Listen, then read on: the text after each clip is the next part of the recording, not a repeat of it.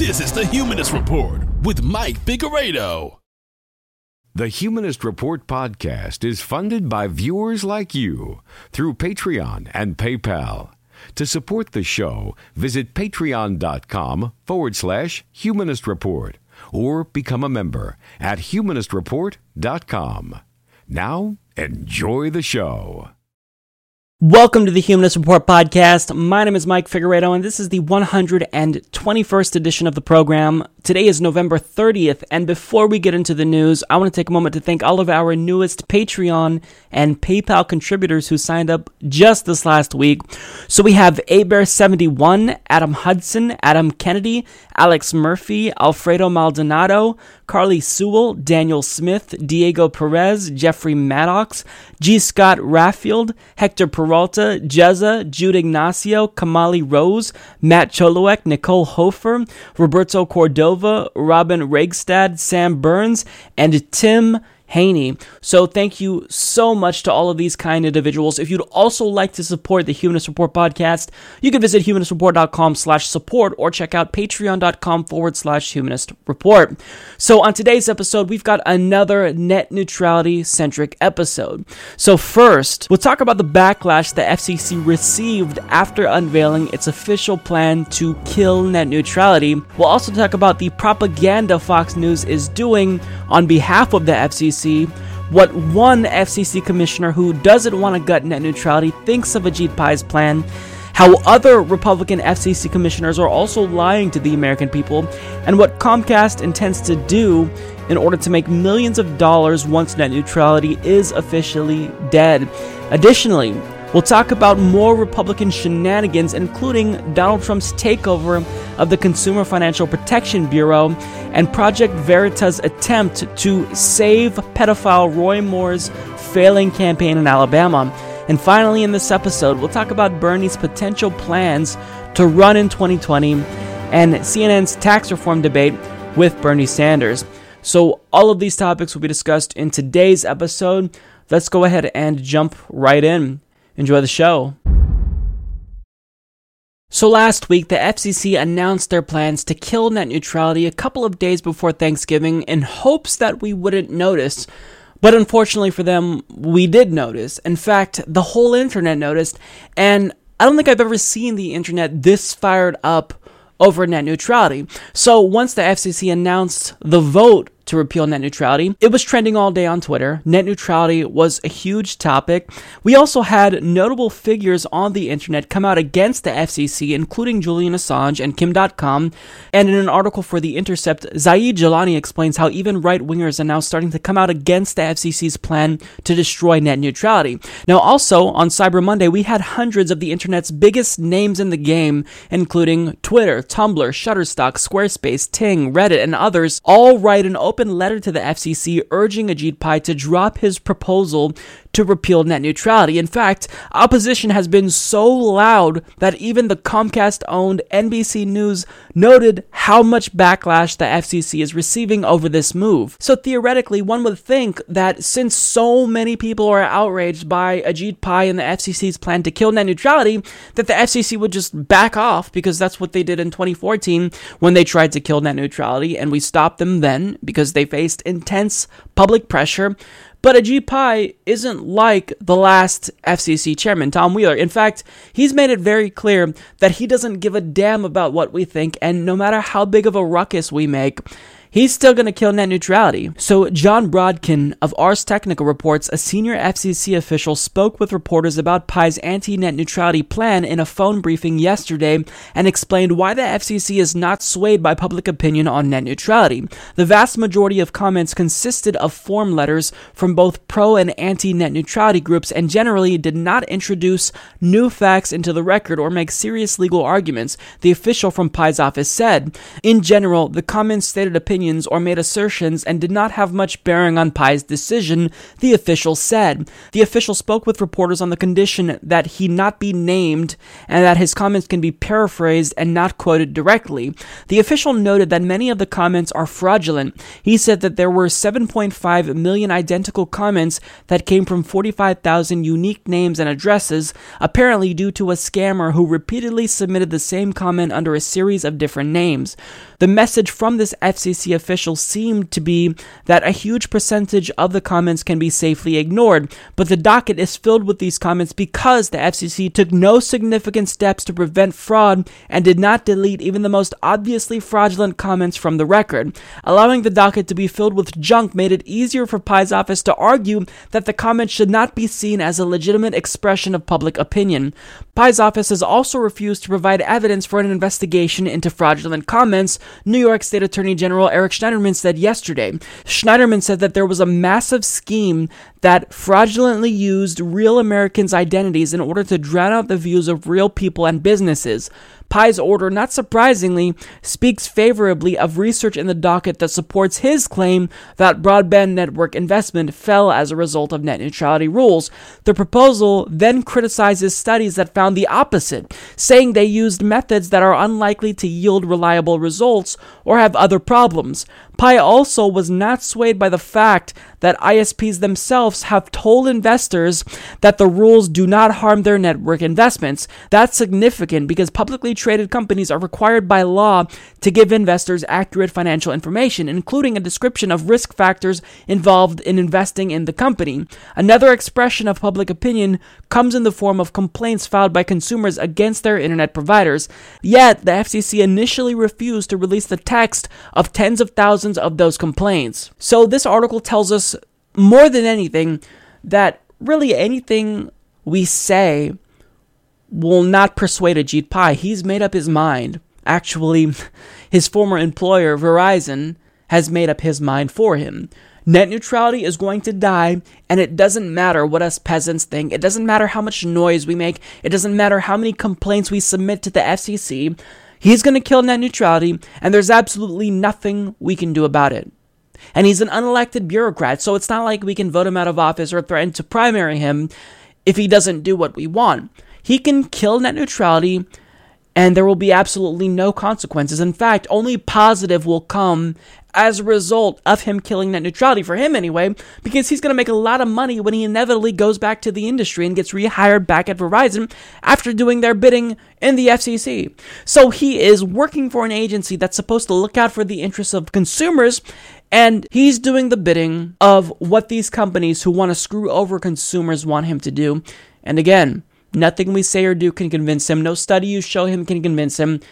It doesn't matter. Nothing matters. All that matters is what Ajit Pai wants and not what we want. So this decision is being made at the behest of internet service providers and the individuals, the three individuals specifically, the Republican FCC commissioners, Ajit Pai, Brendan Carr, and Mike O'Reilly.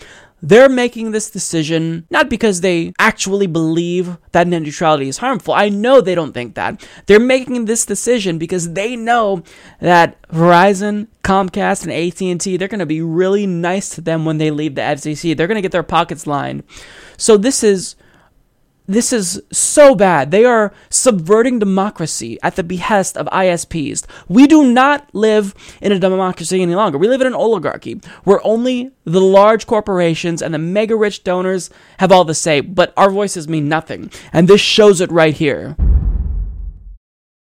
Since the FCC announced that it would be voting to fully repeal Title II net neutrality regulations on December 14th, well, we didn't hear too much about this sweeping decision on cable news networks. In fact, they were relatively silent about something that would change the internet for generations to come for the worse.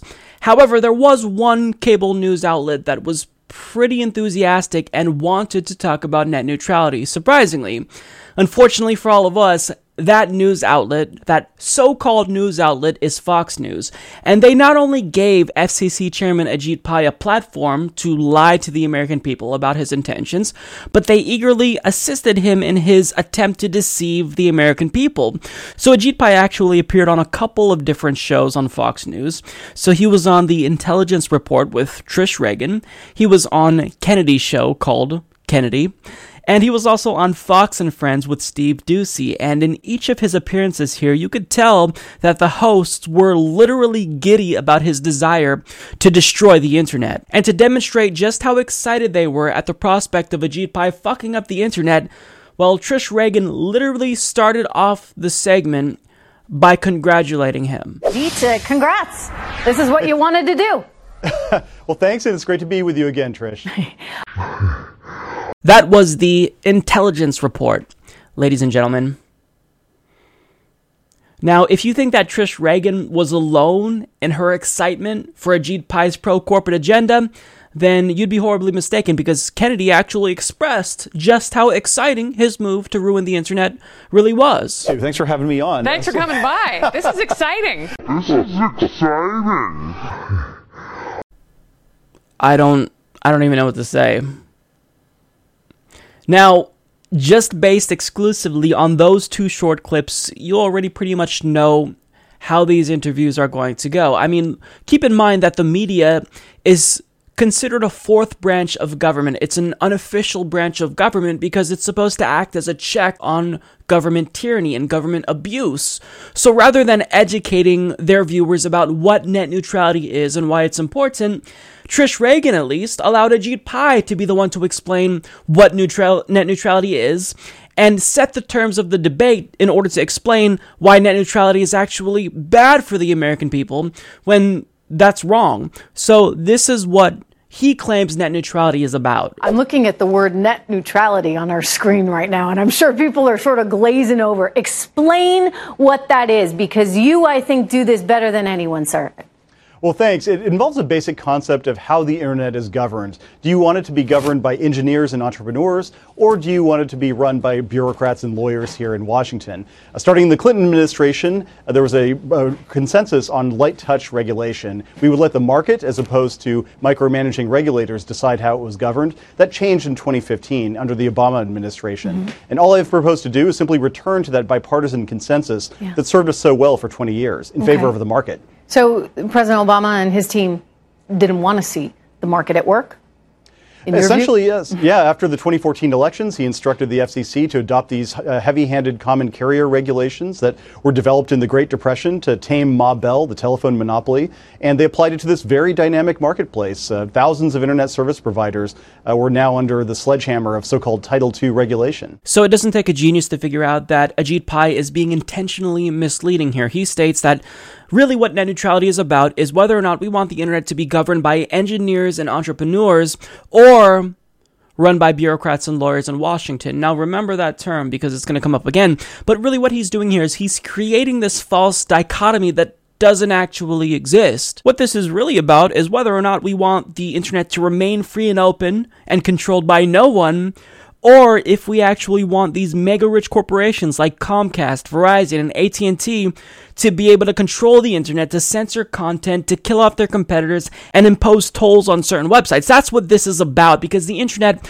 currently is free and open. And Ajit Pai is acting as if Title II means that the government is currently controlling the internet, that they're going through all of these websites with a fine-tooth comb and deciding what website lives or dies. But that's not actually true, and he referred to net neutrality as heavy-handed regulation, but I mean, they're just mandating that internet service providers are not able to discriminate against websites that they don't like. That's it. So he's trying to overcomplicate what should be a simple issue because that's his goal. He wants to muddy the waters in order to manipulate the American people and make it seem as though this invisible hand from the government is really infiltrating the internet and controlling what we see and censoring content when that's not actually the case. Again, the government just says that internet service providers have to treat web content equally. They can't throttle content that they don't like. That's all this is about.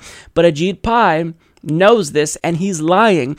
Now, he also talked about the market as if it's thriving, but really when it comes to internet service providers, there's no market. The big three companies are Verizon, Comcast, and AT&T, and they all have monopolies. So if you don't like that they destroy net neutrality and start charging you certain fees for web packages, then you have no choice, because if you cancel, then you're just left without internet. So we don't even have an option if these companies impose shitty policies that we don't like. But Ajit Pai is fully aware of these criticisms that I'm talking about, and he's fully cognizant of everything that everyone who supports net neutrality is saying. He just is trying to ignore what we're saying. However, he did respond to criticism in this interview with Trish Regan, and she even managed to squeeze in a jab at the mainstream media, as if Fox News wasn't the mainstream media itself, but this is how that went. Well, you're up against some critics, Ajit, including the mainstream media. Maybe we should just call them what they are, the leftist media there. The Washington Post, anyway, writes this today, sir. FCC plan would give internet providers power to choose the sites customers see and use. And they go on to say the job of the FCC is to represent the consumer. Tragically, this decision is only for the benefit of the largely monopoly services that deliver the internet to the consumer. So tell us why the Washington Post is wrong. Well, there's a spectacular amount of misinformation out there, and I predicted this in my Wall Street Journal op-ed yesterday where I rolled out this proposal. And I said, look, there's going to be a lot of anti-market ideology you'll hear about how the internet is going to be destroyed, how consumers are going to be harmed, and it's simply not true. If you look at the past 2 years of these heavy-handed regulations, it has impeded investment in next-generation networks. And when I travel the country, when I go to places like Lorenz, Iowa, or Parsons, Kansas, what I hear is that these regulations are preventing smaller companies in particular from spending capital to build out networks, to connect Americans with digital opportunity. I hate to break it to you, Trish, but you are the mainstream media. Fox News is the mainstream media, and unfortunately, you guys are the only cable news outlet that's really talking about net neutrality. And Ajit Pai hilariously contends that there's a lot of misinformation going around about net neutrality, and he's absolutely right here, but for all the wrong reasons. There's certainly a lot of propaganda, but it's being spewed and spread by you, Ajit, and you're conspicuously using the exact same talking points as the companies that are lobbying to kill net neutrality, like Verizon and Comcast. I wonder why that's the case. It's almost as if you're in bed with them. Now, he also claims that net neutrality is hurting smaller businesses especially, but the opposite is true. Without net neutrality, those smaller companies will be the ones that will be harmed the most by this. Just because Google is in favor of net neutrality doesn't mean that it's not going to harm small businesses, because Comcast, if they see an up-and-coming website that threatens their model or speaks badly about Comcast, they can throttle that small website, and that small website will have no ability to pay whatever toll they try to extract out of that website. So this hurts small businesses, and there's this implication that this would actually help small internet service providers. But again, Comcast, Verizon, and AT&T, they all have monopolies, so there are no small internet service providers, Ajit, so you're just lying here again. But don't worry, because according to Ajit Pai, this isn't about investment or giving big companies like Comcast and Verizon complete control of the internet. What this is really about is empowering consumers like you by taking away all of your power. And to me, at least, the job of the government is not to dictate how the market is structured or to say who wins and who loses. That's up for consumers to decide. Yeah.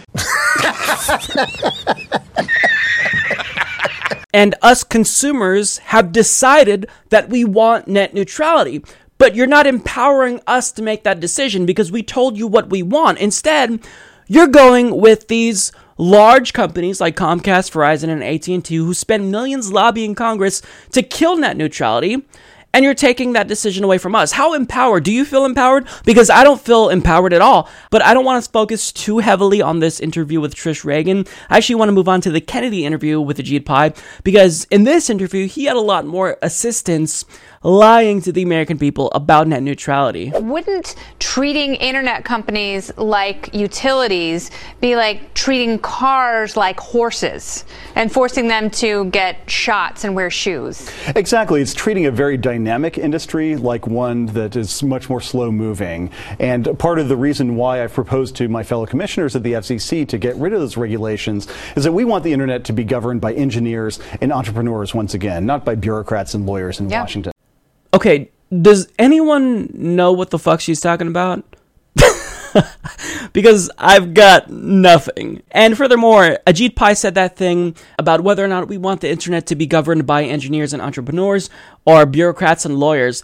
And I feel like I've heard that somewhere. Do you want it to be governed by engineers and entrepreneurs, or do you want by bureaucrats and lawyers here in Washington? Ah, there it is. So clearly Ajit Pai has all of his ISP talking points memorized like a good little Republican stooge, because he's making sure to recite the same talking points over and over, word for word, probably in the exact way that internet service providers want him to. But in trying to talk in circles around the subject in an attempt to deceive the American people, he ended up inevitably contradicting himself multiple times. It's sort of, it's split in Silicon Valley, and you have a lot of tech companies who are actually, they are in favor of net neutrality. They are opposed to this rollback. Why are companies like Reddit opposing this?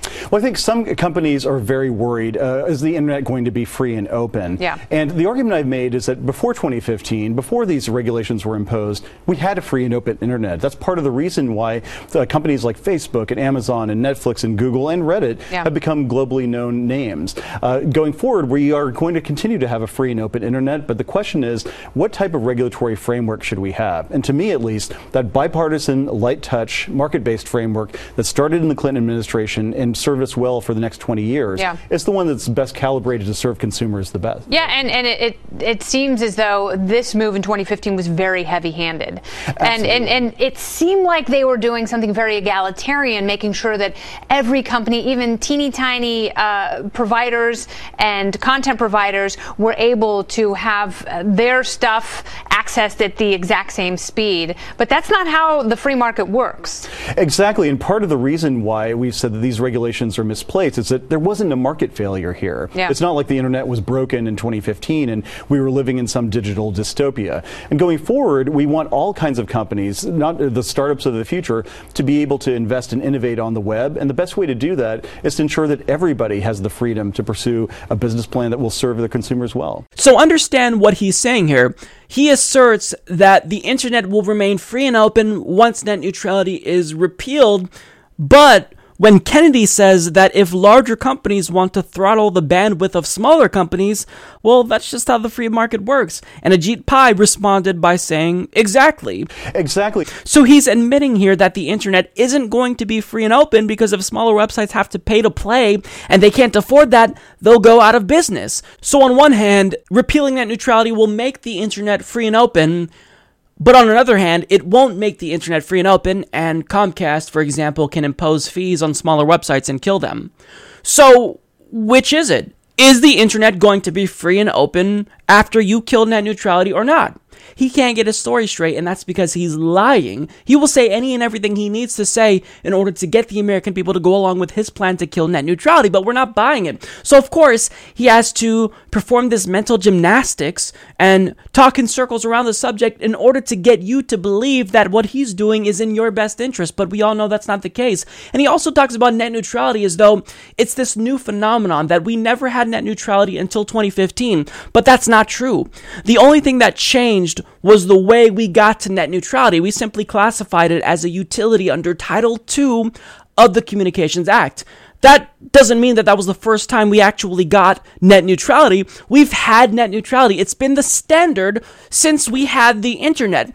But what prompted this change was when old rules expired, and then Comcast immediately tried to kill off Netflix by throttling them because, of course, they're a competitor, and this prompted the FCC to respond, and this led to them codifying new net neutrality laws that made the old rules permanent. So nothing changed, and if you think it changed, then you should test it out. Try going to any website you want to. You can do it still, right? Well, that's because the internet is free and open. If you get this message saying that this website isn't included in your Verizon internet service package, then that means the internet is now closed off and it's not free and open. But since none of us see this message, the internet is free and open. And it's always been this way. But he's trying to make it seem as though something changed in 2015. Nothing changed. But in correcting people like Ajit Pai and Kennedy when they're wrong, I'm inadvertently suggesting that they actually care about the facts when clearly they don't give a damn about the facts.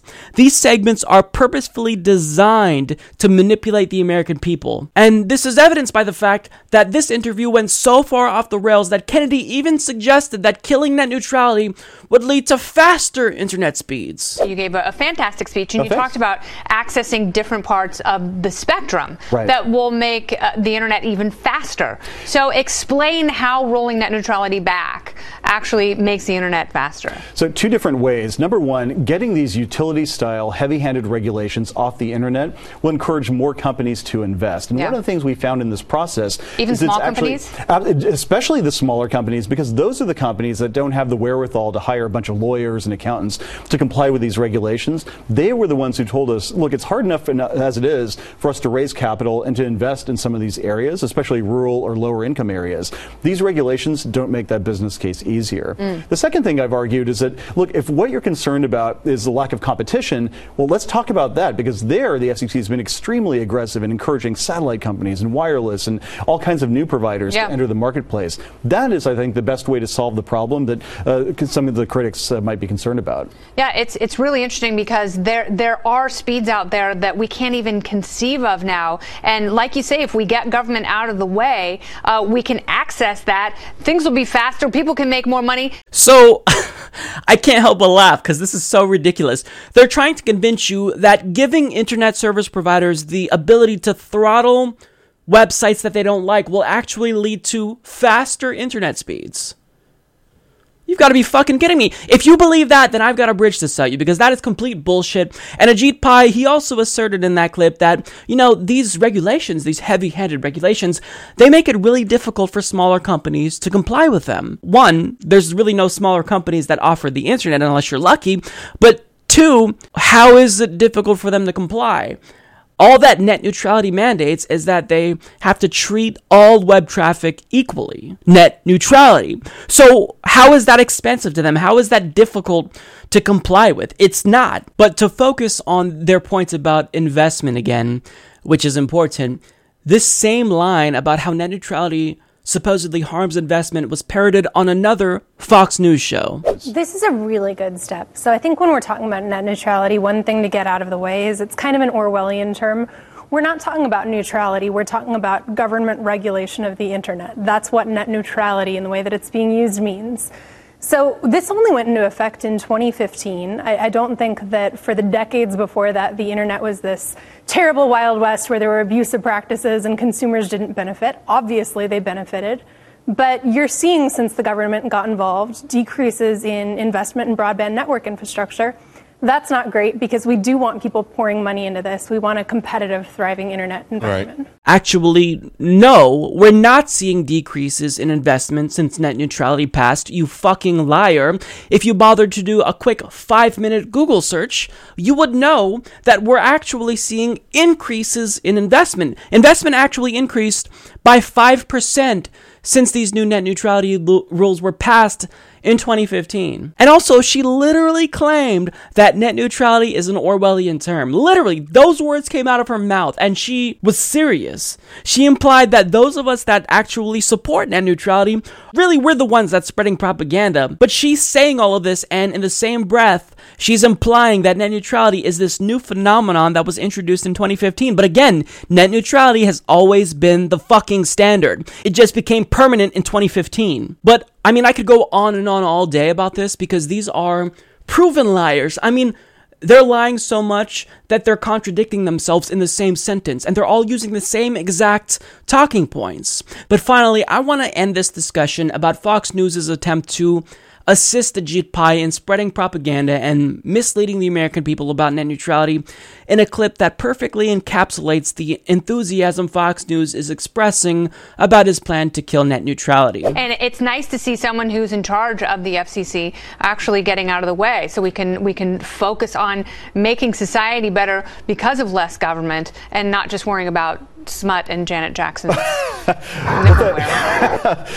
I come of the view that, look, free markets and competition have delivered far more consumer benefits than preemptive regulation from Washington ever has. And so we want the private sector to invest, and that means we have to modernize our rules and, as you said, get out of the way and let the private sector invest. Good job, Ajit Pai. You're doing great. Keep it up. Keep fucking over the American people. It's unbelievable. And what they're saying is we need the big government to get out of the business of regulating the internet, because the government, they shouldn't be taking over the internet, but instead they're asking for big internet service providers who have the incentive to profit off of you to take over the internet. So they want a corporate takeover of the internet. They think that that's preferable to a government takeover. Well, no thank you. And another thing that Ajit Pai said here is he said that we have to modernize our rules. But you just said that we have to return to the old rules, the light touch regulation that had a bipartisan consensus. And all I've proposed to do is simply return to that bipartisan consensus that served us so well for 20 years. So which is it? Do we return to the old rules or the new rules? Did we have net neutrality before? Did we not have net neutrality before? Notice that it's really difficult to keep your story straight if you're lying through your teeth. So, and again, I want to emphasize that this is really the only coverage that we saw about net neutrality from cable news. There were some quick mentions of it in the supposed liberal networks, like MSNBC and CNN, but really, most of the coverage about net neutrality has been against net neutrality, and it came from Fox News. So this is them trying to monopolize the debate about net neutrality. But if you go to the internet, notice that we actually don't agree with what they're saying. So they're trying to manipulate people who don't go on the internet, older people in particular, and get them to think that what they're doing is good for everyone, when it's not. So understand that these lies are so brazen and shameless that if you can't see through them just by watching this video without someone like me telling you why he's lying, then you're not a very astute political observer. But most Americans know that this guy is full of shit and he's lying. And Fox News, they have an agenda, and that agenda coincides exactly with what the Republican Party and their donors specifically want them to do. That's what this is about. So they should be absolutely ashamed of themselves. Fox News is currently doing everything they possibly can to misinform their viewers about the fundamentals of net neutrality.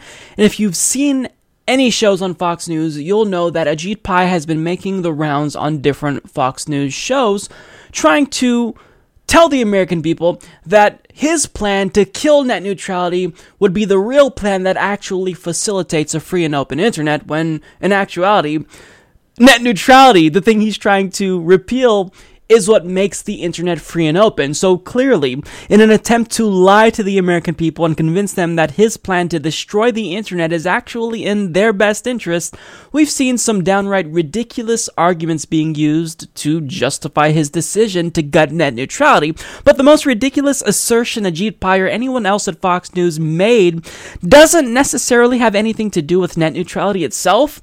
Rather, it's about the response Ajit Pai has received from net neutrality advocates. Ajit Pai actually made the assertion that, really, he's the victim because he's received backlash from activists who he's currently victimizing. Apparently, the irony is lost on him, but nonetheless, let's see how he's being victimized by pro-net neutrality advocates. Look at that sign right there.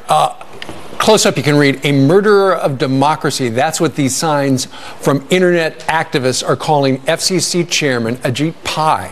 Protesters leaving these signs in front of his house over the weekend, telling his children their dad is evil. The latest protests are in response to the FCC's plans to roll back net neutrality rules, but doesn't this go too far? Doesn't it cross a line that they would go to his house? Well, he's joining us right now, live from our D.C. bureau. Good morning to you, Ajit. Good morning. Okay, so it's one thing if people go and picket in front of the FCC. I get that. But for them to go to your house in suburban Virginia, doesn't that cross a line? It certainly crosses a line with me. I understand that people are passionate about policy, but the one thing in America that should remain sacred is that families, wives and kids, should remain out of it and stop harassing us at our homes. Well, speaking of your kids, they listed your children's name on the signs and said that you were an evil man who murdered democracy. How freaked out were your kids to know that whoever left that there knew who they were? It was a little nerve-wracking, especially for my wife, who's not involved in this space. And that's one of the things I think is very unfortunate about all the vitriol and hot air that's out there, is that if you keep going out there peddling this misinformation, like this is the guy who's going to break the internet and destroy democracy, it's not surprising that some people get alarmed by it. When you say that democracy is about to be destroyed, that the internet is about to be broken, and this is the guy who's doing it, it shouldn't be a surprise, I think, that some people become alarmed and start doing things like harassing me and my family. Now, since people have been so personally targeting you and your family, is there anything inside of you that makes you want to back down, back off some of these regulations that you're rolling back, or are you going to take a stand and keep fighting? Absolutely not. I'm going to steel my resolve. I'm going to keep doing what I think is right. And notwithstanding the fact that it does worry me and my wife, and to some extent my kids, at the end of the day, I'm going to stay focused on my job and let my law enforcement, which is monitoring the situation, help us keep our family safe. And I would hope that nobody would have to go through this kind of nonsense. Yeah. But nonetheless, at the end of the day, public policy should remain about public policy, and that's what I'm going to be focused on. I hate to break it to you, Ajit Pai, but you are trying to break the internet and destroy democracy, because the internet really is the last beacon of hope for our democracy. It's where a lot of grassroots activism transpires. So without the internet, without a free and open internet, you hurt democracy. And notice that Fox News was so anxious to opportunistically portray him as the victim that they saw just one sign in front of his house as evidence that he was being constantly harassed. Give me a break. You are making yourself look very foolish. If you'll recall, the last FCC chairman who tried to kill net neutrality, Tom Wheeler, literally had activists show up at his house and they blocked his car so he couldn't leave to go to the FCC.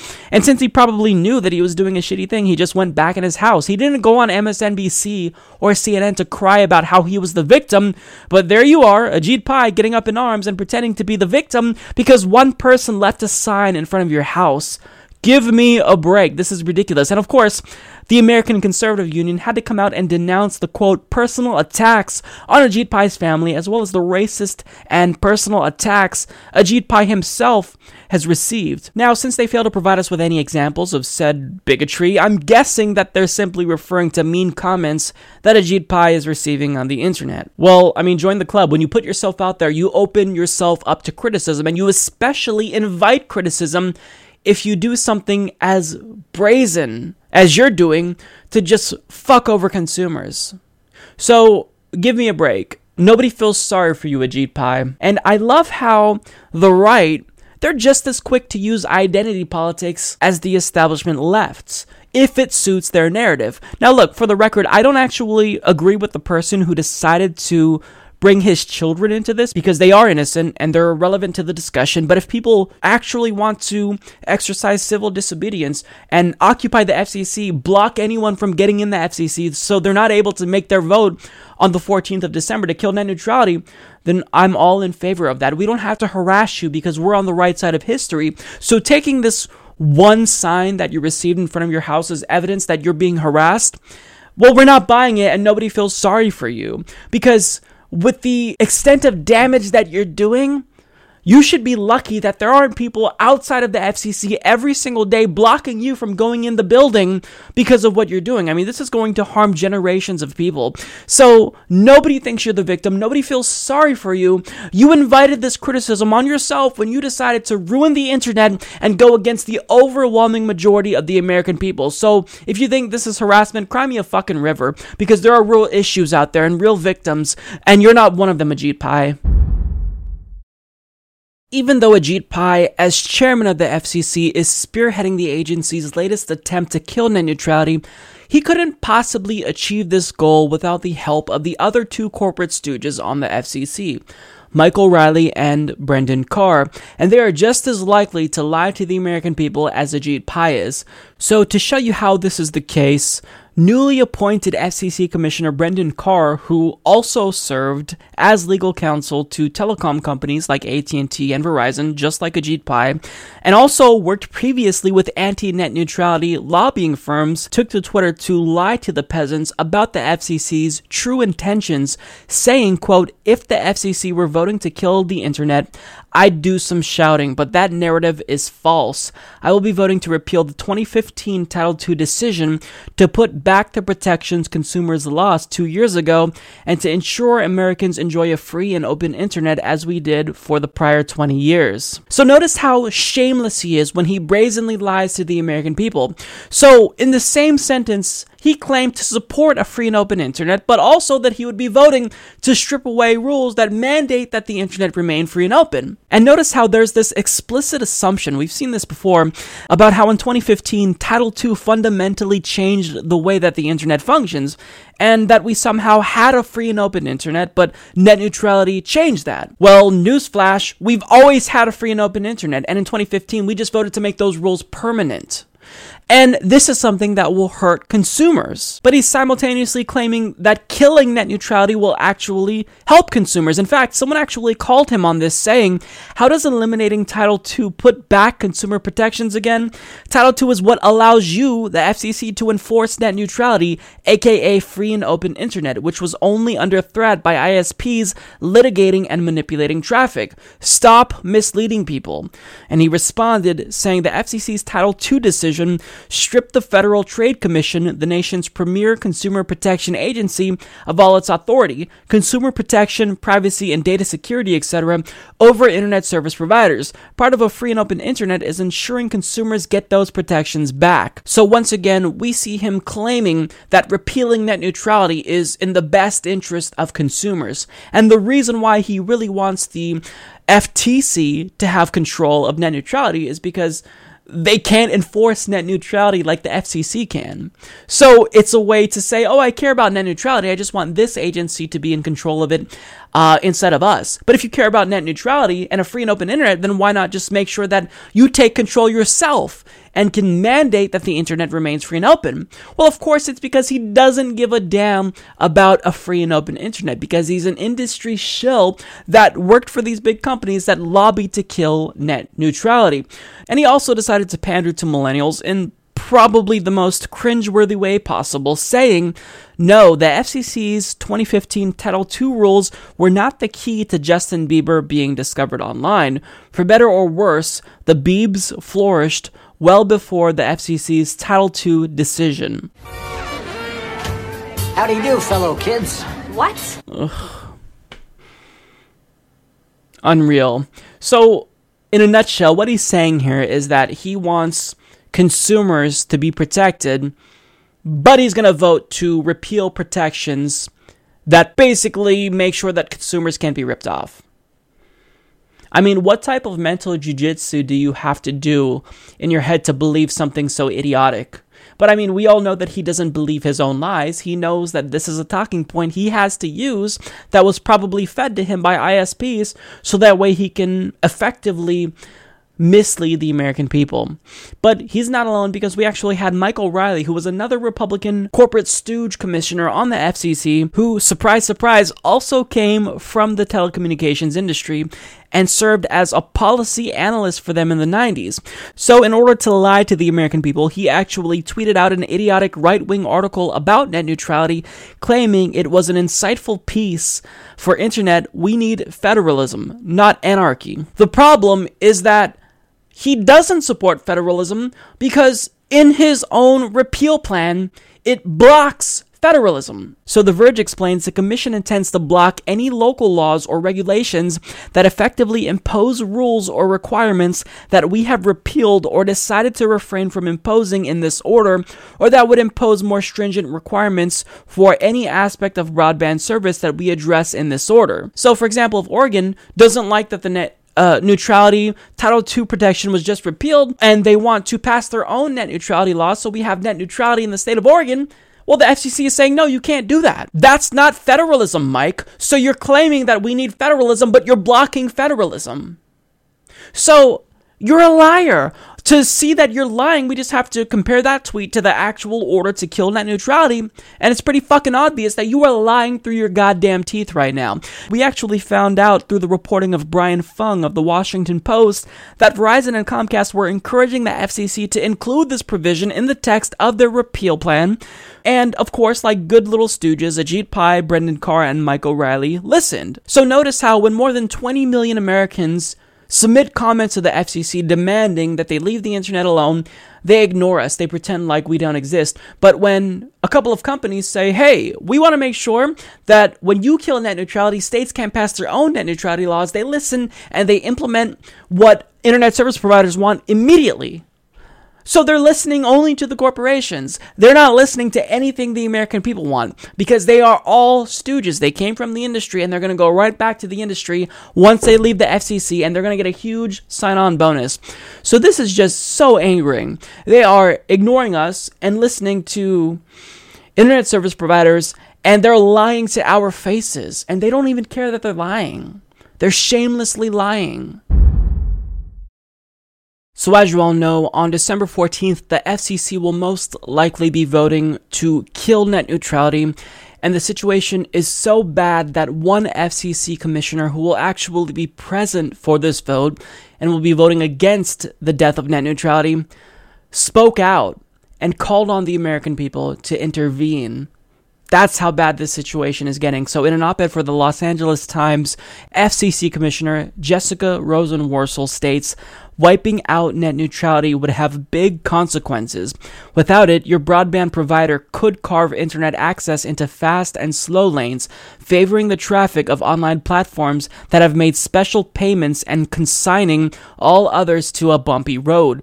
Your provider would have the power to choose which voices online to amplify and which to censor.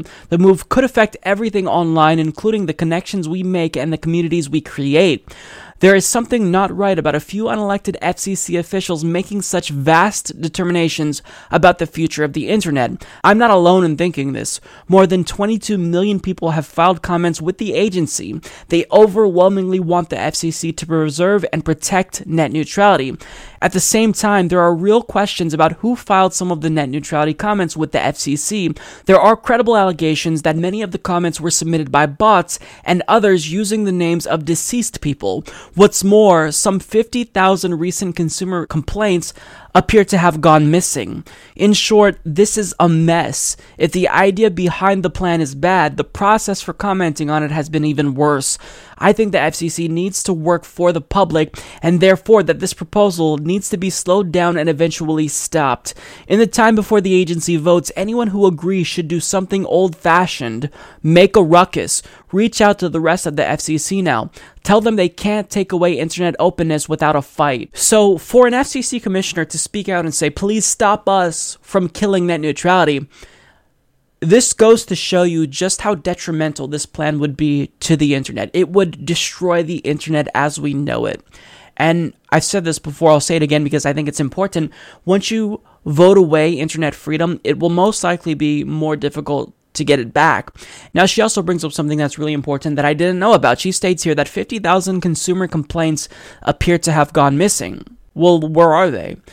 Clearly, since they've gone missing, and the FCC and all of these internet service provider cronies are doing everything they can to suppress comments that support net neutrality, they probably are hiding this away, so that way nobody knows just how unpopular this plan is. But I mean, the jig is up. We know just how unpopular this plan to repeal net neutrality is. Because one study found that when you take into account just the individually submitted comments that weren't using, forms to submit their complaint to the FCC, 98.5% were in support of keeping net neutrality. So the overwhelming majority of the American people want the FCC to leave the internet alone, but Ajit Pai is not listening. Now, I think that this is especially an important message coming from Jessica Rosenworcel, because like Ajit Pai, she wasn't necessarily always the biggest advocate for net neutrality, because back in 2014, she actually went along with Tom Wheeler's plan to set up fast lanes. But when people who support net neutrality spoke out and said, wait, you're basically getting rid of net neutrality, well, they were forced to change course. And the FCC, led by Obama's appointed chairman, decided to actually put in place strong net neutrality protections because we demanded that he do that. And also President Obama put pressure on him to do the same thing. So if someone like Jessica Rosenworcel, who was never the biggest ally to net neutrality to begin with, tells you that these changes would be disastrous, then I'm inclined to believe that these changes would be disastrous. Now, speaking of Tom Wheeler, the individual who started off as an opponent to net neutrality but ended up becoming an ally after we twisted his arm enough, he actually spoke out against Ajit Pai's plan to destroy net neutrality. And even though I'm not the biggest fan of him, since we had to put so much public pressure on him to save net neutrality, what he said here makes a lot of sense. Well, you just have to listen to that explanation that Chairman Pai just had. Let's think about this. Transparency is the solution. So all that is necessary to do something evil is to tell you that I'm about to do something evil. That doesn't make any sense. And then, okay, what do you do once you have that information? 2/3 of the households in America have no other choice as to where they're going to get their internet. So this is, to go out and claim that somehow this is some kind of consumer protection is a fraudulent representation. They say their proposal is more fair, more pro-consumer. What makes you think it's actually the opposite? Well, I mean, in the name of consumer protection, they say they're not going to protect consumers. In the name of better regulation, they say they're going to turn it over to the FTC. But yet, an FTC commissioner, Commissioner McSweeney, this afternoon tweeted that even if they do that, the FTC doesn't have any authority. They're just running away from their responsibilities. The big concern here is how this impacts the haves and the have-nots, the folks who could increase future innovation, be responsible for future innovation. How would this impact the haves of the moment, the Googles, Facebooks, Netflix? Well, I think the important thing here is how does it affect everybody and their ability to get on the internet, and for consumers to reach providers and for providers to reach consumers. You know, what we're seeing here is the cableization of the internet. If you like your cable company and the way in which they choose which channels you can see and the way in which they continue increasing their prices, you're going to love what happens under this repeal, because suddenly the people making the rules are the networks, and the consumers can't survive without the networks, and the service providers can't survive without the networks. So how can we hold ISPs accountable? Well, that's what we did on our open internet rule. We said, hey, there's some bright line rules that you've got: no blocking, no throttling, no paid prioritization. You got to provide information to the consumer, and we will put a referee on the field to look at what your continued actions are as technology evolves and throw the flag if necessary. And what the Trump FCC is doing is just turning its back and walking away and giving the network companies everything that they have asked for. That's exactly it. He called Ajit Pai's lies fraudulent, and I think that's really important. And again, I'm going to emphasize this. I sound like a broken record, but this is someone who wasn't always the biggest fan of net neutrality. He literally came from the industry just like Ajit Pai did. He was a lobbyist for Comcast, and Obama decided to appoint him. And initially, he got in there and tried to do away with net neutrality. But the difference between Tom Wheeler and Ajit Pai is that Tom Wheeler actually listened to the American people. When we put pressure on him to back off of his plan to kill net neutrality in a roundabout way, he actually listened to us. Ajit Pai is not doing that. And Ajit Pai is continuing to lie, and the other Republican FCC commissioners, Brendan Carr and Mike O'Reilly, are continuing to lie to the American people. They're speaking out of both sides of their mouth, and what they're doing is really transparent. So the fact that they are trying to kill the internet, but they're still maintaining that what they're doing would facilitate a free and open internet, it's just downright offensive to me. So we do have to do what Jessica Rosenworcel says. We have to intervene. So anyone who can get out there and protest the FCC's vote in front of the building, you are absolutely fighting to save the internet. Now, that effort might fail, but the fact that you're out there in the first place is commendable. So anyone who can get out to the FCC to protest, please make your voice heard, because clearly they're not listening to us when we submit comments to the internet or call or email Ajit Pai or tweet to Ajit Pai. So you need to show up and let him know that you exist, you support net neutrality, and you do not approve of the FCC's plan to repeal Title II net neutrality regulations. So net neutrality isn't even dead yet, but companies like Comcast, the third highest spender of net neutrality lobbying in the country, is already planning to profit off of the death of net neutrality. Now, this shouldn't surprise anyone, but just how quickly they're moving is a little bit surprising to me, because I thought they would have been a little bit more subtle, because they don't want to arouse too much suspicion and piss off too many people, but they don't care. They are hitting the ground running as soon as net neutrality is repealed. So in an article for Ars Technica, John Brodkin explains that Comcast is already hinting that they'll be incorporating a plan for paid fast lanes as opposed to throttling. So it seems like they're going to get their feet wet before diving in. So rather than throttling websites that they don't like, they are going to introduce fast lanes. This is what the FCC tried to do in 2014, but we stopped them because this still violates the principle of net neutrality. So here they are telling us that we're going to test fast lanes out, and it's going to make them a lot of money. And when that works for them, then they're going to probably try throttling. I mean, this is not going to happen all immediately, but nonetheless, this will all most likely come to fruition within 5 years. Now, John Brodkin reports that for years, Comcast has been promising that it won't violate the principles of net neutrality, regardless of whether the government imposes any net neutrality rules. That meant that Comcast wouldn't block or throttle lawful internet traffic, and that it wouldn't create fast lanes in order to collect tolls from web companies that want priority access over the Comcast network. This was one of the ways in which Comcast argued that the Federal Communications Commission should not reclassify broadband providers as common carriers, a designation that forces ISPs to treat customers fairly in other ways. The Title II common carrier classification that makes net neutrality rules enforceable isn't necessary because ISPs won't violate net neutrality principles anyway, Comcast and other ISPs have claimed. It's funny how they're still lobbying against it, but anyways. But with Republican Ajit Pai now in charge at the Federal Communications Commission, Comcast's stance has changed. While the company still says it won't block or throttle internet content, it has dropped its promise about not instituting paid prioritization. Instead, Comcast now vaguely says that it won't discriminate against lawful content or impose anti-competitive paid prioritization. The change in wording suggests that Comcast may offer paid fast lanes to websites or other online services such as video streaming providers after Pai's FCC eliminates the net neutrality rules next month.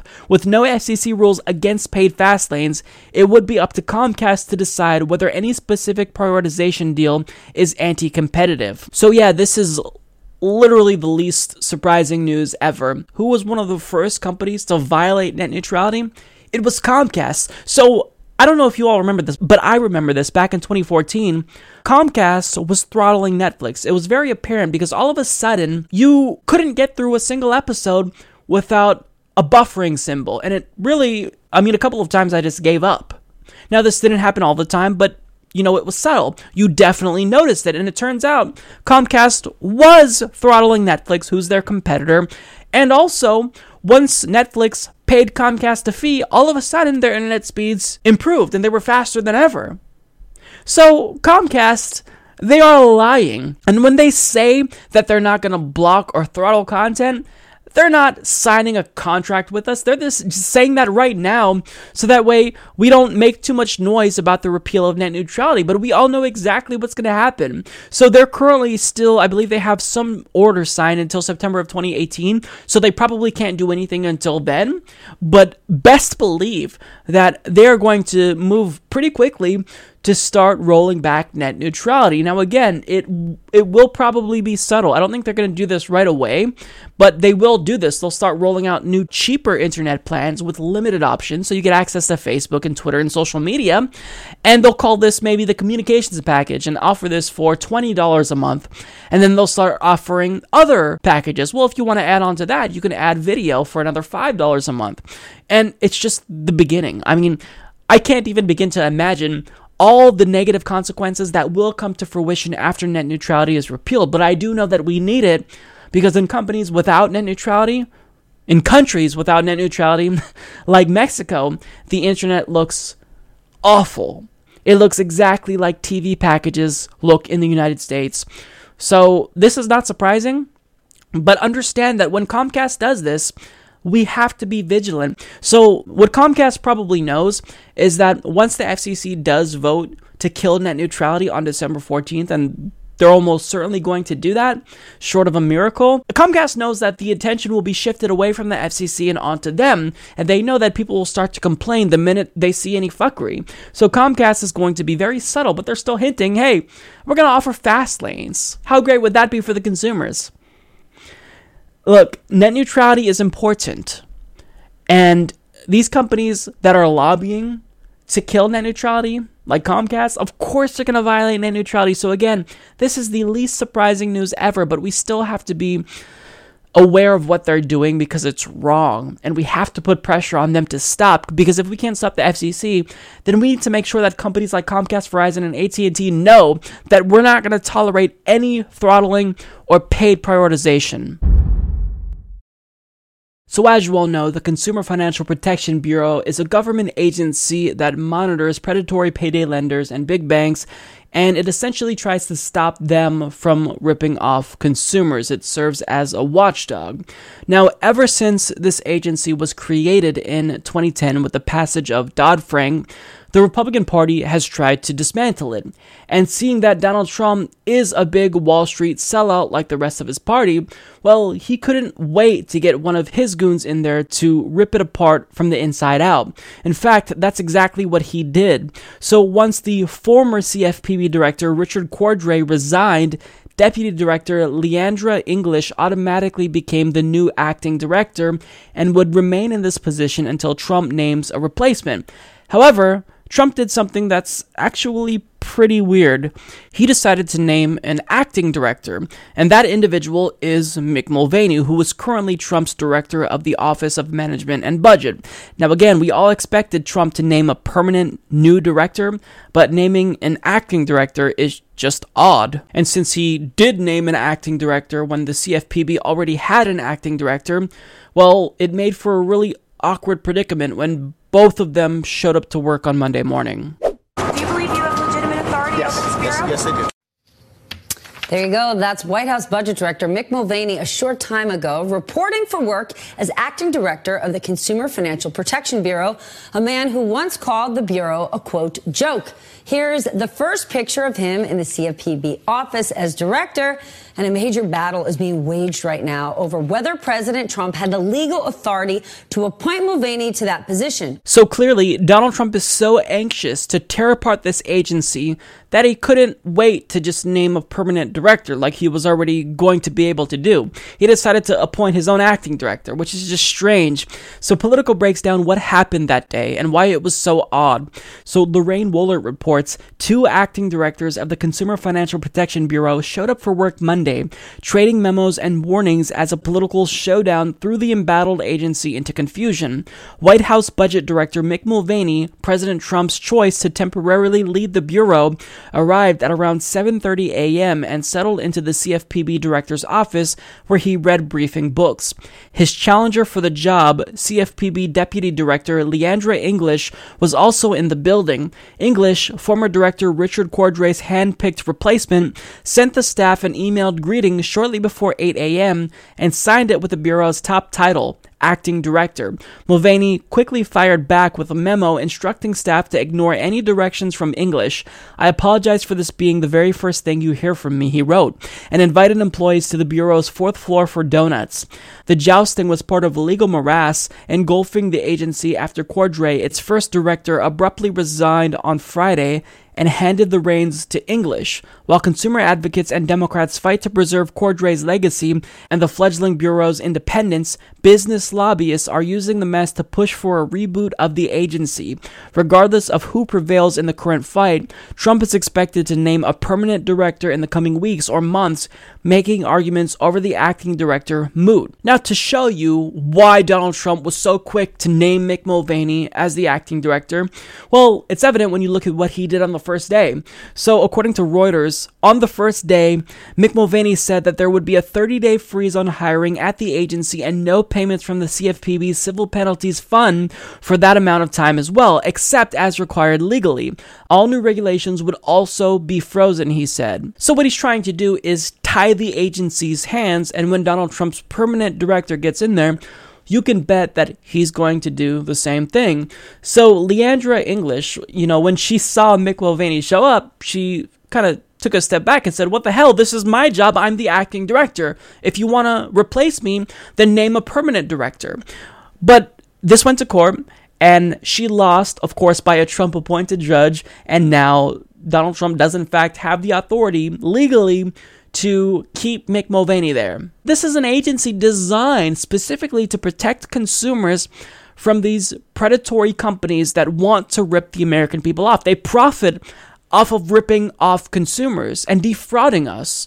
And the Republican Party, knowing that their donors, who are these same companies, don't want this agency to exist, they couldn't wait to get in there and handicap this agency and rip it apart. So if this doesn't prove that the Republican Party is a sellout, then nothing will. To say that they are right-wing or even far right-wing is incorrect. It's a misnomer because this party is off the spectrum. They don't have any real underlying political philosophy or ideology. They only serve their largest donors that contribute to their campaigns. And it's just sickening because they wear their corruption on their sleeves. They don't even give a damn about how bad this looks because they know that they can count on Democrats not inspiring enough people to come out and vote for them. So they know that all they have to do is count on their regular right-wing base to vote for them, and they'll win, and they can still continue to screw us over. So I found this whole debacle really embarrassing for Republicans, but at the same time, I know that they're not embarrassed because they have no shame.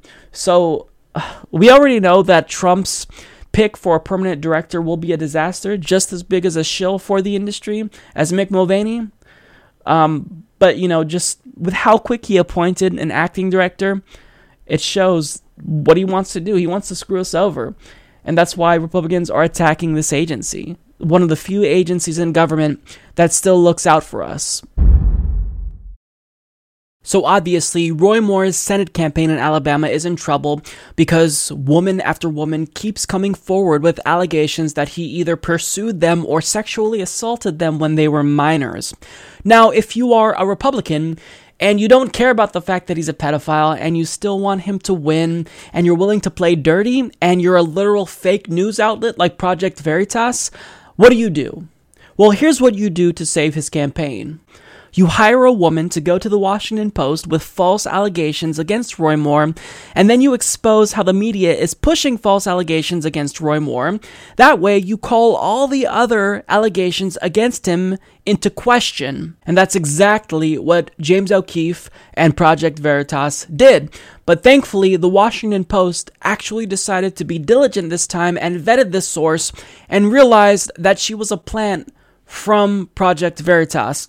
So Sean Boberg, Aaron David, and Alice Kreitz of the Washington Post explain a woman who falsely claimed to the Washington Post that Roy Moore, the Republican U.S. Senate candidate in Alabama, impregnated her as a teenager, appears to work with an organization that uses deceptive tactics to secretly record conversations in an effort to embarrass its targets. In a series of interviews over 2 weeks, the woman shared a dramatic story about an alleged sexual relationship with Roy Moore in 1992 that led to an abortion when she was 15. During the interviews, she repeatedly pressed Post reporters to give their opinions on the effects that her claims could have on Moore's candidacy if she went public. The Post did not publish an article based on her unsubstantiated account. When Post reporters confronted her with inconsistencies in her story and an internet posting that raised doubts about her motivations, she insisted that she was not working with any organization that targets journalists. But on Monday morning, Post reporters saw her walking into the New York offices of Project Veritas, an organization that targets the mainstream news media and left-leaning groups. The organization sets up undercover stings that involve using false cover stories and covert video recordings meant to expose what the group says is media bias. James O'Keefe, the Project Veritas founder who was convicted of a misdemeanor in 2010 for using a fake identity to enter a federal building during a previous sting, declined to answer questions about the woman outside the organization's offices on Monday morning, shortly after the woman walked inside. The woman who approached Post reporters, Jamie T. Phillips, did not respond to calls to her cell phone later Monday. Her car remained in the Project Veritas parking lot for more than an hour. So this isn't really surprising to me. If you are familiar with James O'Keefe's history, this shouldn't surprise you. So basically what they did was they were presumably trying to entrap, I guess you could say, the Washington Post, since they were the ones that published the original sexual assault allegations against Roy Moore. And let's be honest, the Washington Post fucks up a lot. Sometimes they don't vet their sources before publishing articles, so he probably thought that he can get them, but this backfired tremendously, and it revealed that Project Veritas is in fact a fake news organization, and they were doing all of this in an attempt to defend a pedophile and help said pedophile still get elected. How embarrassing for Project Veritas. And see, I actually got criticized in the past because I didn't talk about supposed revelations from Project Veritas before about Hillary Clinton and supposed proof that Democrats were paying protesters to disrupt Trump rallies. And that was because my bullshit detector was just going crazy, and it turns out I was right. We have to question everything. And when shady characters who have a history of lying and deceiving people like James O'Keefe come out with supposedly news-oriented organizations, we need to be extra cautious because they have an agenda. And Project Veritas' agenda here, it's very clear. Not only did they want to make the Washington Post look bad, which, I mean, a lot of times Washington Post does that themselves. They have some reporters who do a good job, but for the most part, they're a corporate news outlet, much like Fox News, for example. But Project Veritas, we can now all verify this is in fact a fake news outlet, as I suspected, and people who were astute enough to know about James O'Keefe's bullshit history suspected. It's fake news. They do these stings.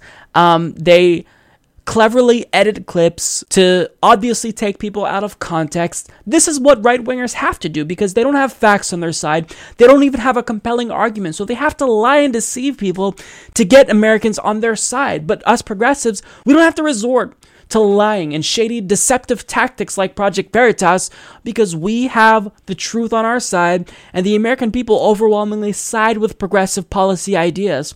So James O'Keefe, I mean, if this doesn't discredit him, then nothing will, because he's already been discredited for doing the same thing in the past. So if people take Project Veritas seriously after this, then I don't know what to say, because this is a literal fake news outlet. The Hill recently spoke with prominent Democratic Party officials and insiders in order to gauge who they thought was the best presidential contender to go up against Donald Trump in 2020. And to my surprise, they actually ranked Bernie Sanders as number one, the best suited to go up against Donald Trump in 2020. And the only reservation they expressed about Bernie Sanders' chances was his age. But this is also an issue that would plague Joe Biden, who is their second highest ranked contender and probably Bernie's biggest competition in 2020. Now, this list also includes the likes of Elizabeth Warren, Kamala Harris, and anti-Medicare for All coward and so-called progressive Sherrod Brown, and Wall Street sellout Deval Patrick. But for Democratic Party insiders, this includes members of the party, strategists. For them to rank Bernie Sanders as number one, that's really important because they probably see that the writing is on the wall. Bernie Sanders is the most popular politician in the country, and when you look at all of his policy positions, they have a majority of support from the American people. So I think that's important. Now, keep in mind that they're not implying here that they want Bernie Sanders to win. All that they're stating is that they think Bernie Sanders has the best chance of beating Donald Trump in 2020. So again, this doesn't mean that they're going to rig the primary in favor of Bernie Sanders. I wouldn't want them to do that. I want a fair fight.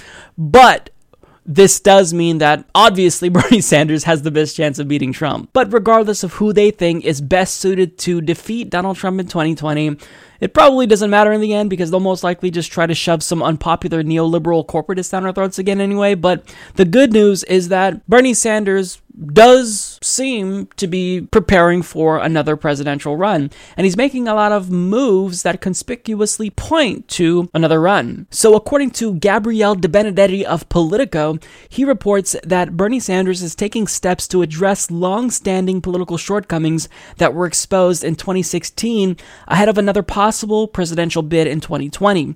From forging closer ties to the labor movement to shoring up his once flimsy foreign policy credentials, the moves have provided the senator inroads into party power structures that largely shunned him in favor of Hillary Clinton last year. They've also empowered the progressive icon to harness his newfound political power and help Democrats fight President Donald Trump's administration. Sanders has been working closely with figures who are close to the party establishment he's long railed against, like American Federation of Teachers President Randy Weingarten, and he's been meeting with international affairs experts such as Bill Perry, a defense secretary in the administration of President Bill Clinton, around a series of speeches designed to define his international vision, 1 year after running a campaign heavy on domestic policy and light on the rest of the world. As Sanders monitors his post-2016 political group, Our Revolution, and the Democratic National Committee's reform efforts, he has also slightly expanded his tight circle of 2016 aides.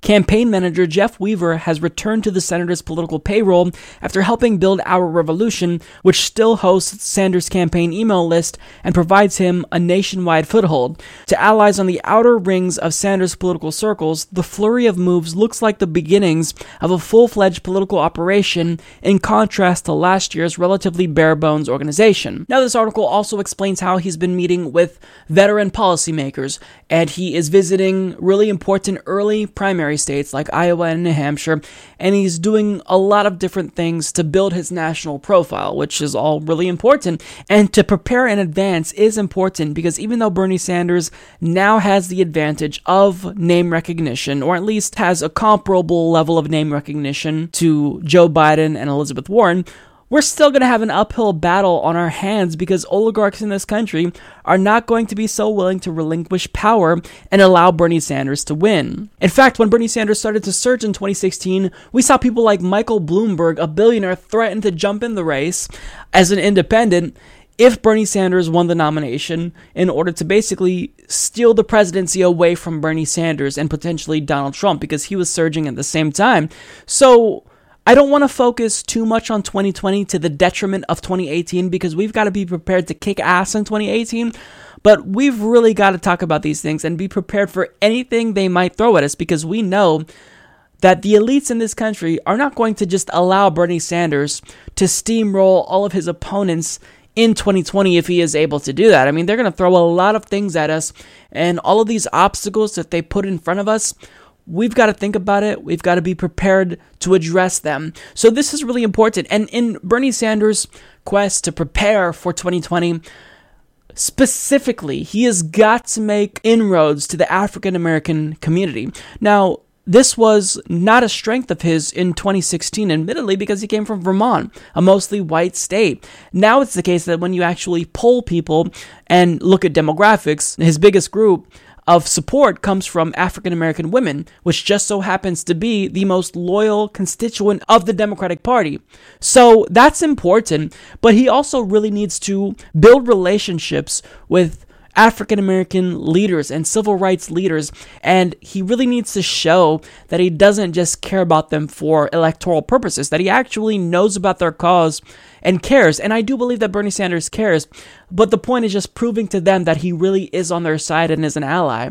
But again, the extra name recognition that he now has is going to help him with that. Also, he needs to reach out to the gay community because for whatever reason, everyone who is part of the LGBT community, I mean, the Human Rights Campaign, they all just fell over themselves to endorse Hillary Clinton. You see celebrities that are gay endorse Hillary Clinton, which makes no sense to me because Bernie Sanders has a history of standing up for LGBT rights, even when it was career suicide and political suicide when he was the mayor of Burlington, Vermont. So these are things that I really want him to work on, and he's got to take a strong stance when it comes to foreign policy. He can't even hint at intervention of any sort. He's got to come out against the wars in Afghanistan and Iraq. He needs to unequivocally condemn the drone war, and he needs to take a stand for Palestinian human rights and stop tap dancing around the issue. Now, look, I don't mean to criticize Bernie Sanders here, even though people that we admire should be criticized, because Bernie Sanders is one of the few politicians that is inclined to listen to our criticism. But the point in bringing up these weaknesses is to make Bernie Sanders a stronger candidate. I'm not trying to rake Bernie over the coals and tell you he's a shitty candidate. He's a strong candidate, and he will be in 2020. I do believe that. But if he really is going to win and come out strong, I think these are weaknesses that he should address. But look, the good news is that everyone sees now that the writing is on the wall. Bernie is the number one best choice to beat Donald Trump as of now. And look, he is. It's true. So I'm glad that he's going to run, and this is a good story, So, look, let's just keep in mind that 2018 is coming up first, but we've got to prepare for 2020 because, again, we're going to see some shenanigans from the Democratic Party establishment, their donors. We're going to see maybe some DNC fuckery, rigging, and bias. We don't know. We have to prepare, though, in advance, which is why I do think it is important to talk about 2020, even though initially I didn't really want to focus on it too heavily. I do think it's important, though. So, yeah, hopefully he addresses all of these weaknesses and is much stronger in 2020. CNN hosted another debate featuring Bernie Sanders and Ted Cruz, and this time they were both accompanied by Senators Maria Cantwell and Tim Scott. And at the last tax reform debate, I think it was clear that Bernie Sanders destroyed Ted Cruz. He absolutely wiped the floor with him. This time, I still think Bernie Sanders probably won and was more persuasive. However, I don't think it was as thorough of an ass beating as it was last time. And this is because as I'm watching this, I'm trying to pretend as though I don't follow politics and I'm just an average viewer. And when you listen to Bernie Sanders and juxtapose what he's saying against Ted Cruz and Tim Scott, I mean, even though they are lying through their teeth and they're lying about everything and they're trying to obscure facts, they are good debaters. This wasn't necessarily Ted Cruz's best performance, but I think that Tim Scott was actually pretty persuasive at trying to basically make it seem as though this tax plan is something that it isn't. With that being said, when you put Bernie Sanders' message against Tim Scott's, I think that Bernie Sanders is more persuasive because he has facts on his side, real facts on his side. He cites objective studies and not right-wing think tank studies. And also, he's the most popular politician in the country, so he already cultivated that trust that people like Ted Cruz and Tim Scott just don't have. So I think that Bernie Sanders, in pointing out specific ways in which this tax plan screws over the middle class, I think he won. Now, I'll include a link to the full debate down below because I can't cover the entirety of the debate. It was an hour and a half, but I do want to showcase parts of the debate to you that did stand out to me. So basically, the debate starts out with Bernie Sanders just laying out the facts. This is a tax plan that will raise your taxes. If you are a single mother, if you're part of the middle class, your taxes will inevitably have to go up. And this led to a pretty heated exchange between him and Tim Scott. According to the Tax Policy Center, which is a nonpartisan tax organization, 87 million middle-class households would see their taxes go up by the end of the decade. Now, interestingly enough, what they did in their bill is they made the benefits that go to working people in the middle class temporary. But the corporate tax breaks are permanent. So I'm afraid to have to tell you, not only will your taxes likely go up, but when these guys are finished with cutting Social Security, Medicare, Medicaid, education, and other important programs for working families, it is likely you and your kid will be in worse shape. Well, patently false, number one. Listen, we can debate the issues, but we can't debate the facts. That's right. And here's what the Joint Committee on Taxation says. In her income bracket, her tax will go down, not up, down.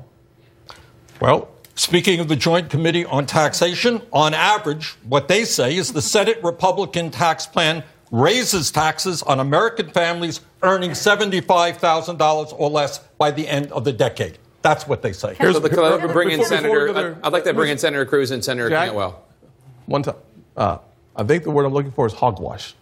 Really? Yes, absolutely. Then you better talk to the joint. Well, let me just. So the thing about Tim Scott is that what he's saying all sounds nice, but they don't talk about all the negative components of this tax plan that will inevitably screw over the middle class. And when Bernie Sanders points out facts that don't coincide with the narrative they're trying to push, well then, what do? They pivot to attacking Bernie Sanders' character. So we had Ted Cruz assert that Bernie Sanders just wants to raise your taxes. That's all he wants to do. Bernie was very explicit. He was very candid. He said he wants to raise your taxes. He wants to raise everyone's taxes. That's the difference. Ted? The Democrats want to raise your taxes. To provide and what the Republicans for every man, woman, and child in this doing country. Is cutting your taxes. You're right. They want to raise your taxes, and then they want to spend your money. We want to cut your taxes and let you spend your money. No, you want to cut taxes for the billionaires. Maybe you'll disagree. No, we're talking about cutting taxes right there. Tim, but here are the facts. Here are the facts. 60% of the tax breaks you are giving your coming from your campaign contributors, the 1%. Now, that wasn't the only time that Ted Cruz tried to claim that Bernie Sanders wants to raise taxes on the middle class. And what he's saying is technically true, because if you do have a Medicare for All system, you raise taxes on the middle class and everyone else to pay for that.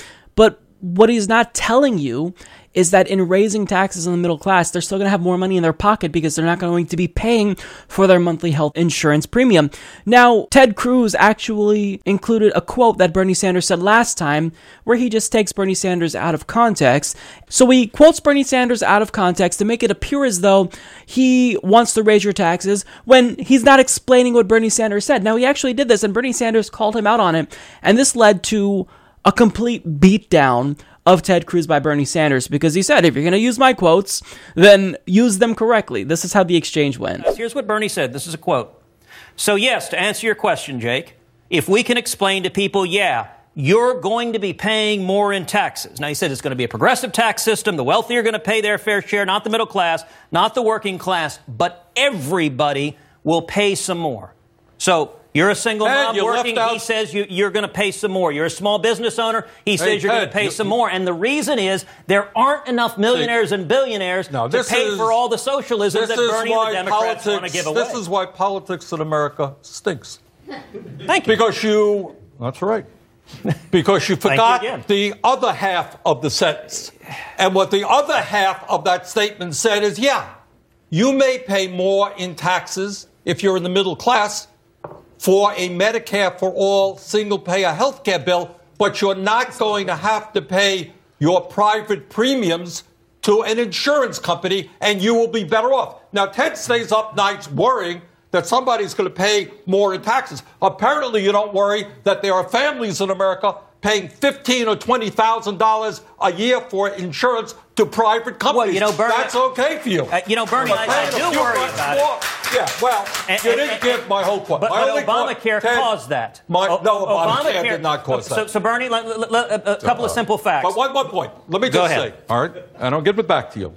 Next time you quote me, give the whole quote. Now, what's funny to me is that after Ted Cruz was lambasting Bernie Sanders for wanting to raise taxes on the middle class, Ted Cruz received a question from the audience about SALT, which is one thing that does help members of the middle class. It helps the upper middle class as well, but basically, removing SALT would harm members of the middle class. And Ted Cruz admitted that, yeah, removing SALT would result in a tax increase on the middle class. This tax reform bill also includes a large middle class tax increase because it eliminates the state and local income and property tax deduction, otherwise known as the SALT deduction. Do you believe hiking taxes on the middle class is in line with conservative principles? Well, thank you for your question. Thank you for your support in the primaries last year. Absolutely not. And you've highlighted what is my single biggest concern with the tax bill as it is now. Now, there were some other moments in the debate that were pretty embarrassing for Ted Cruz and also Tim Scott. But first, when it comes to Ted Cruz, him, along with other Republicans, they insist that Democrats are being obstructionist and that they're not trying to help them create this legislation. But the fact of the matter is that Republicans are shutting Democrats out of the process. Democrats, I mean, there's a lot of corporate Democrats that would be willing to go along with raising taxes on the middle class in order to pay for corporate tax cuts and tax cuts to the wealthy. I mean, look at Heidi Heitkamp and Joe Manchin. They might vote for this anyway.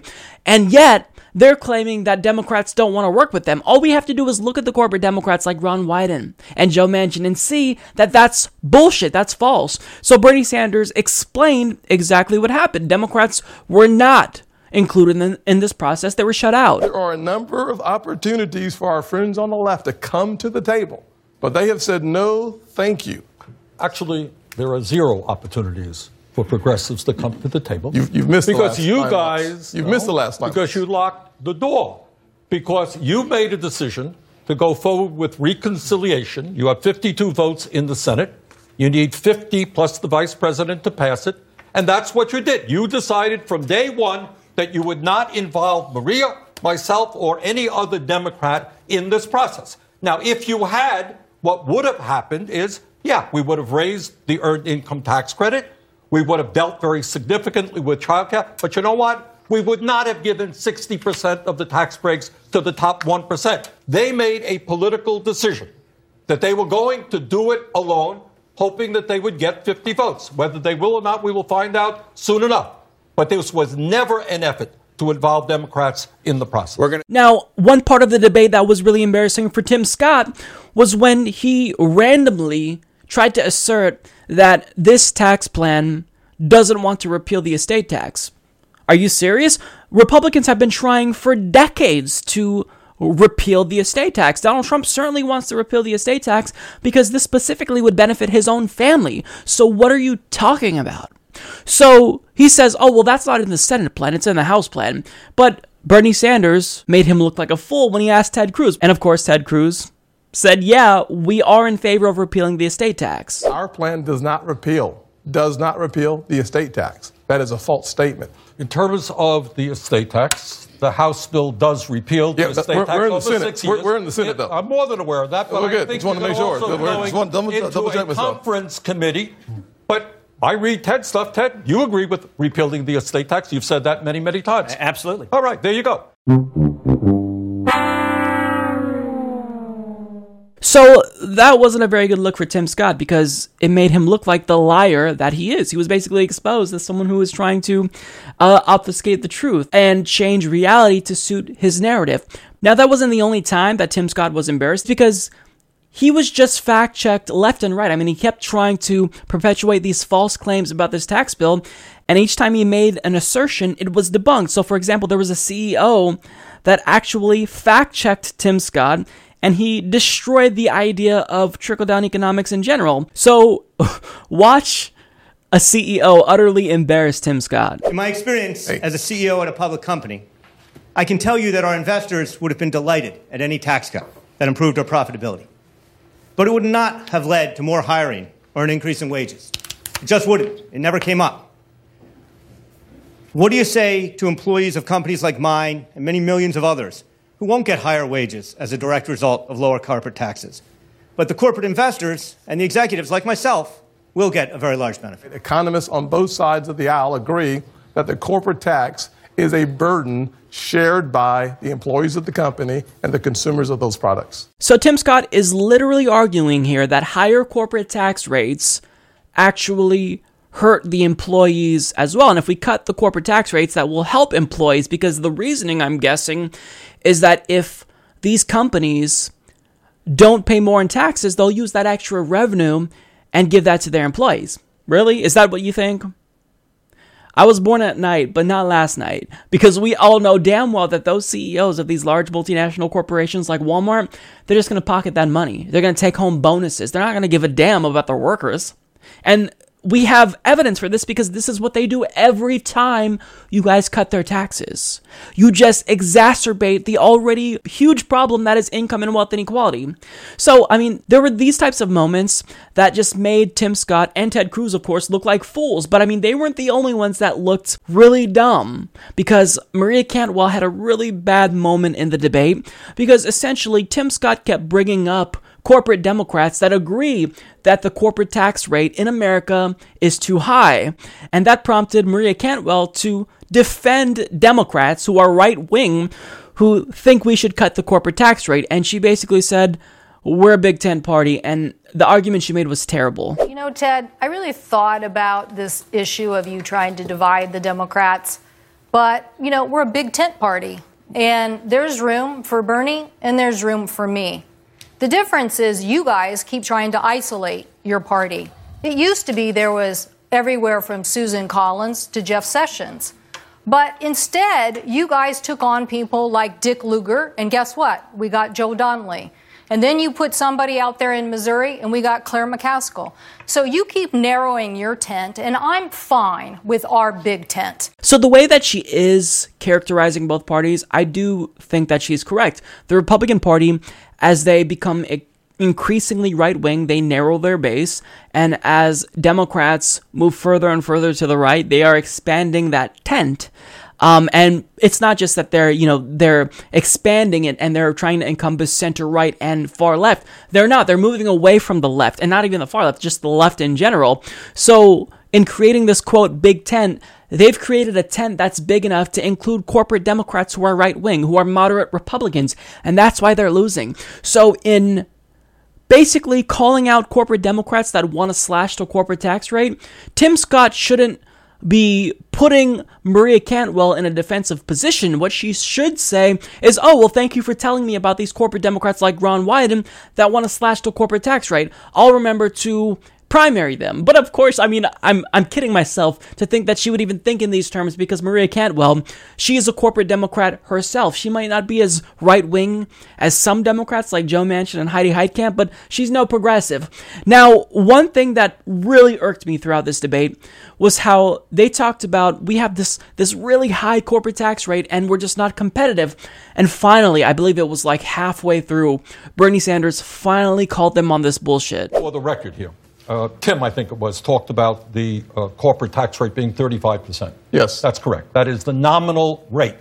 But, Tim, you understand. Yes, I understand the effective rate. That's right. That there's a great deal of difference between the effective rate. As I understand it, according to the GAO, the Government Accountability Office, large profitable corporations pay just 14% of their profits in federal income taxes. There's a big difference between the nominal rate of 35% and what they pay. And what they end up paying, by the way, is somewhere near what they pay in the OECD. The only point that I wanted to make is you agree that the effective tax rate is not 35%. It's close to 14%. I would suggest that that is also true throughout the world and our competitors. So when you look at our position versus our competitors, when Ireland's at 12%, when the UK is heading towards 17 or 18%, when the OECD average is around 22%, the reality of it is at 35%, even when you lower it down to our effective rate, when those countries do the same thing, we find ourselves at a strong Senator Sanders, we have to leave it there. Okay. Thank you. So when you're talking about corporate taxes, you can't have a genuine discussion about it unless you point out differences between the nominal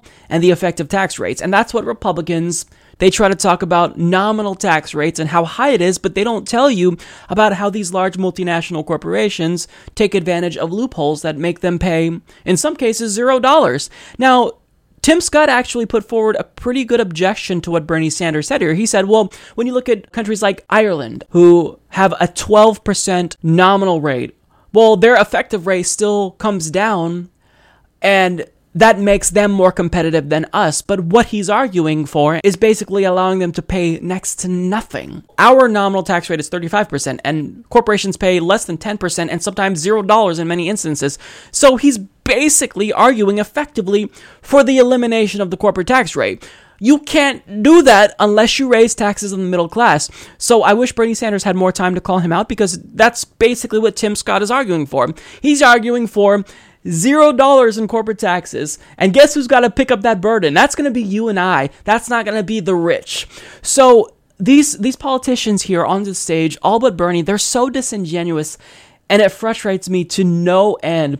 Now, another thing that frustrated me was the way that Ted Cruz and Tim Scott dodged the question, essentially, when a graduate student asked why they're willing to raise taxes on grad students and basically make it so they can't complete their schooling. The average graduate student at my university currently makes $15,000 a year.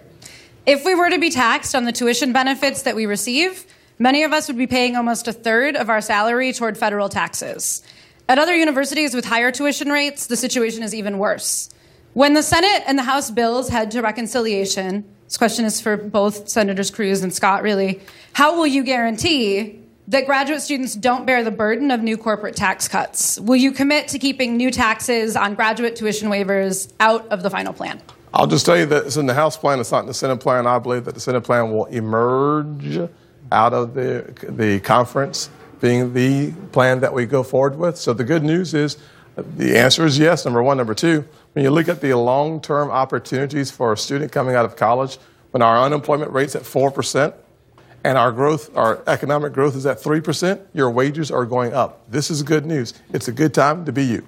I agree with you. We shouldn't be taxing tuition benefits. It's not in the Senate bill, and I'm quite confident it won't be in the final bill. Yeah, so she didn't get a substantive answer to the question that she asked. And understand, when she said she makes $15,000, when she takes home $15,000 after her college pays for her tuition and whatnot, that's actually one of the higher rates, because when I was a grad student, I was grateful to have funding. They paid for my tuition, but the take home for me, get this, $300 a month. Now, I would end up making more money, so it was more along the lines of $800 because other professors would have me grade exams. They'd have me grade research papers, and I'd get paid about $12 to $15 an hour depending on the professor for doing that. But if I couldn't get those extra jobs that I was able to pick up, it would be $300 a month base.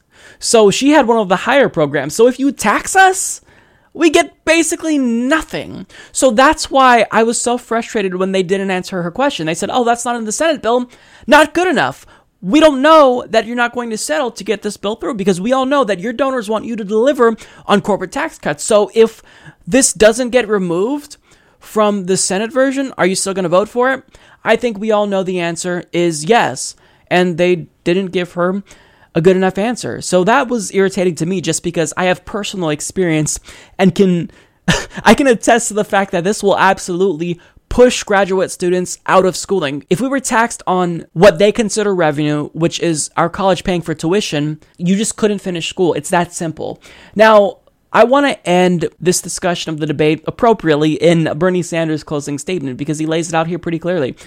This is what's at stake. We live in a moment in history where we have more income and wealth inequality than any time since the late 1920s. Top 1/10 of 1% now owns as much wealth as the bottom 90%. Top 1% earns 52% of all income.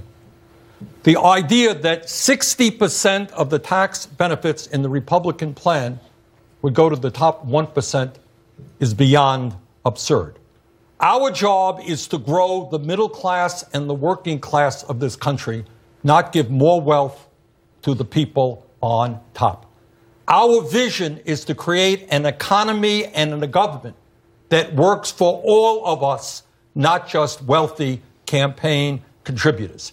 This legislation should be defeated. We should then sit down and develop tax policy that works for working families, not wealthy campaign contributors. So in the end, I would highly encourage you to watch the full debate. It was only an hour and a half.